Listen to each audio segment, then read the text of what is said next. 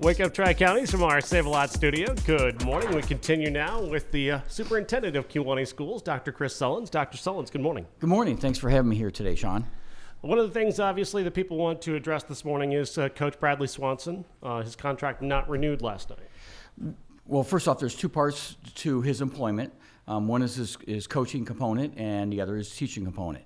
So usually the month of February is a time we go back and reflect back on the fall sports, whether it's football, tennis, golf, cross country, all the events that we take place in the fall, and start looking forward to who do we want coach, who we want to put in those positions in leadership for next year, for the upcoming year, which in this case would be fall 2023.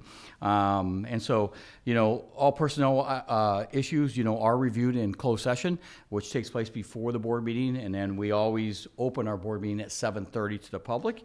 And in the open session, I made a recommendation to move on and not offer him a contract for fall of 2023 to coach, be the head football coach. And the board voted 7-0 to non-renew his contract. And so we wish him the best of luck in his future coaching endeavors, whatever they may be. All right. Where would you like to start with items from last night's meeting? Well, probably might as well go with the theme for football, because that was probably the biggest budget item that we've seen in a long time, and that was discussion of a new field house. So Kewaunee High School originally was over here by Central School, okay, and where Steamer Gym is. And they actually face it south to Lyle Street. And when that was from 1901, I believe, till 1955, 56, when the new high school was built and opened up in 55. And prior to that, the football field was always there in the track, and they had a field house. So the field house was built sometime in, I want to say, in the early 1940s. Part of a WPA project with the original concrete stadium. And so with that being said, that field house, I would say, has served us well for about 83 years. The question becomes, does it meet the needs of our kids today? And the answer to that, we believe, is no. And so, we think that, kids today, kind of talked about this at the board meeting, you wouldn't think about building a school today without air conditioning. 20 years ago, we built Lyle School after the original one had Lyle School, yes. After it got blown up in like 1981 and destroyed. We didn't put air conditioning in 1981. But today, kids are conditioned, no pun intended, to have air that is fresh, that is cool when it gets a little warm. I mean, you don't go into a store today without Walmart or any place, any store, Costco, CVS, Walgreens, without air conditioning running. If it does, if it's not working, you probably don't go in. You go someplace else, right? So kids are brought up different today. Not saying that that's bad. It's just the way life is. Mm-hmm. And so, our field house, has some ventilation, retrofitted some ventilation in there we've done over the years and everything. But it's just tight, it's cramped. It was built at a time where we didn't have 6'4", 6'5", 300-pound athletes in our school, Yeah. And the old traditional, what we call gang showers, where you walk in and everybody sees each other. And I said at the board meeting, no pun intended, but you're like almost cheek to cheek in there, It's very narrow. It's not very big. That just doesn't meet the needs of our kids today and what they expect. And so that's part of it. And so now our new new facility that we plan on building will be right next to it, about 10 feet away. And the goal is to take the current field house and take where the varsity is and remodel that so we can have a physical therapy area. So we're not just taping kids outside, on a bench, that actually have some equipment that the trainers can work with our athletes on when they have minor injuries. That's on the and then also install some washers and dryers where the showers are currently located, so we can wash clothes as the season goes on. And then on the north end, which is a sophomore locker room, a little bit smaller, we're going to turn that into a girls' locker room and completely remodel that. We do have girls that play soccer on the boys' team, and we also have girls that play football. Typically, they made up to about the junior year, don't go out senior year. But we do have quite a few that I say quite a few. Anything more than one is always surprising to me. But, you know, we do have girls that play football, freshman, sophomore, and sometimes junior year. So they'll have a place to go. Currently, where they change right now is a space in between those locker rooms that's for the officials that the officials don't use anymore. So, again, built 1940, 42, whatever, very much outdated and not appropriate for them. Sure. So the new field house that we move over, you know, we'll have space and have individual showers, about 9 individual showers on each side, have a space on the north end for the football team and then the boys track team in the springtime. And on the south end will be the Riveters football team as well as the girls track team. And so have modern day lockers in there with that, like your locker is also your chair you sit on. And we're very much excited about that. The downside of all this is obviously the cost. It was definitely a sticker shocker. We thought we'd be in under $1 million, and we came up, our bid last night was $1.4 million. And that doesn't include the price of the lockers. We kept that out because we're still researching what lockers we want. That's $100,000 more. Not going to hide anything. But those same lockers that will be in this facility, which will be about 10 feet away from our current facility, will also be put in the remodeled girls of the original field house. And so, you know, one of the things that that Chris Rosinski of Valley Construction shared with me privately was, you know, his cost breakdown for all the items that go into this project that get added up. And his company, as a general contractor, does not have electricians that work from full-time, carpenters, and they have some carpenters, but they don't have all the concrete guys and everything. So they go out and they get bids, people to submit to them bids before they submit a bid to us. And only the earthwork or digging of the footings was the only project, the only part of the project where they had only 2 contractors bid on. Every other project had 4 to 7 bidders. I looked at them, I saw the pricing down. And so what he goes back and selects the lowest price, the lowest contractor within each of that group: electrical, plumbers, plumbing fixtures, all those, the roof, all that. He selects the lowest and he comes up with his price. And we did have 2 bidders. The other was Peoria Metro, who has worked on some of our current projects right now, and they were almost $100,000. They were a little over $100,000 more. Mm-hmm. So, you know, it's not like you just had one bidder and you didn't tell everybody to come and bid. We had somebody else that was going to bid on it, took out a bid package, and didn't submit a bid. So they were probably too busy or didn't want to deal with something, maybe, to be honest with you, I hate to say it, this small. So it's one of those items where you look at it and say, well, boy, it's 50% higher than what we thought, but you break it down, the cost of concrete has come up, whether you're going to do a sidewalk at your house or a garage area. The cost of actual concrete has gone up like 20% from last year.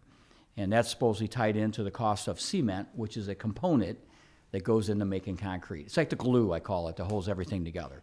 So that was kind of tough to take, you know, but, you know, we feel that, you know, with our countywide sales tax and our other revenues that we are receiving, and then with the governor's budget that he's proposed to the legislators, preliminary budget, and projected income, which is way up from this year. It matches last year's income, which they thought was going to go down this year for the state of Illinois, which then reflects back to us whether we get our payments on time.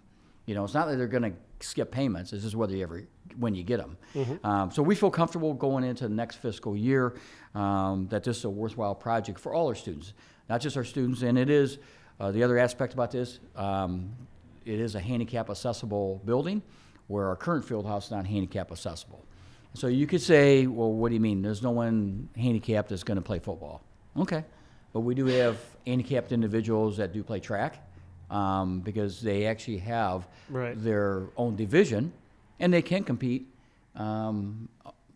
with our athletes in the regular division of track. It's also just a requirement that most places have to meet, regardless of whether anybody likes it or not. Yeah, and like I said, we've always viewed it at Kewanee Schools, our Board of Education is that we want to do what's best for kids, and, you know, and you always look in the mirror and say, to be honest with you, by the grace of God, that's not me, you know, in that position. And, mm-hmm. you know, but it could be us tomorrow. I leave here today, get in an accident, that could be me. Yeah. So, be honest with you, that's why when I go in a lot of buildings and they have those buttons you push in for the doors, I hit them to make sure they work, you know. If not, I go complain to somebody, hey, your door's not working here. Because that could be me, that could be me someday, you know. So mm-hmm. we just want to make a best for our students. Sure. So that was probably the two highlights of our board meeting last night. Other than it was a joyous occasion to be able to have Mrs. Bainey, the high school principal, recognize a lot of our athletes and individuals. And I know we always start with sports, so I'm going to end with sports. But, Cooper Bates ended up finishing 8th in the IHSA state speech competition called Original Comedy, which was absolutely phenomenal. It was just really neat to see that he was down in Peoria. I was, Mrs. Bainey and myself and some students, we were down there on Friday. We saw him compete in the morning, then he competes in front of a different set of judges in the afternoon. He was like in 4th place at that time, which got him over to Saturday's competition. He competed again and ended up in 8th place. They're all different sets of judges they have, To me, he was top 3 for what I saw that day. He was just awesome. And, his little original comedy was about, he was a baby that lost his pacifier. And then he tries to blame the blanket for stealing his pacifier or hiding it. He tries to blame the teddy bear for taking his pacifier. Tries to blame the dog. Tries to blame his mother for stealing the pacifier. He does this all in under 8 minutes, like right close to 8 minutes. And it was just hilarious. What was neat about it was it ended so late on Friday, they didn't have like the police and the fire department bring him into town, escort him like they do for all the sports and that. They did it on Sunday. So he leaves. So he comes in on Sunday, and there weren't many people in the parade ride, I'll call it, but everybody met up at the high school. Everybody just went there, and we had about 65 people that came and watched him perform, and that was really neat. That was just something that we've never had someone who medaled in before. And those kids in speech, I see them after school. You have your athletes; they're easy to see. They're in the gym. They're in the wrestling room. But your speech kids, you kind of walk down halls, and all of a sudden you look in, and there they are in a classroom there, or they're walking the halls, getting prepared, talking to the wall, and rehearsing what they're doing. And it's really neat to see that. And so we were able to, recognize him. In wrestling, we had 4 individuals qualified for state, 2 as state qualifiers that could participate, and 2 that were alternates. Max Kelly at 152, Will Taylor 138, both seniors, great kids. Didn't come out on top like we had hoped or didn't get a medal. Alex Dorte, sophomore, and Jackson Hicks, a senior, also won as alternatives, with Jackson Hicks picking up his 40th win actually last Tuesday at team sectional. So that was an awesome honor for the wrestling team to be able to win regionals several weeks before, to participate down at El Paso Gridley, which I had never been at before, south of Bloomington. And we came up short there. And of course, at bowling, you could talk forever about Maya Maroka. First off, just talk about her character, what a great girl she is. But, obviously a great golfer. Went to state twice in golf, and medaled this year in golf, and twice in bowling last year and this year. She is the first person that I'm aware of, boy or girl, to qualify for state in 2 separate individual sports. So like for boys, it would have to be like wrestling, golf, cross country, and then track, something like that, combination thereof. And so to have her do it her junior and senior year is just phenomenal. And, she got up to Rockford on the bowling end. And, if you're not bowling, to be honest with you, if you're not bowling about a 175 a game or better, you're not making the finals. Sure. There was girls up there that had perfect games going into frame 9. And in bowling, there's only 10 frames. And if you get a strike on your 10th frame, you get to bowl 2 more balls, And if you have all strikes, it's 300. There are girls that are bowling 220s, 240s, 270s, 275. I just can't even imagine that. I mean, that's the excitement, and that's what happens.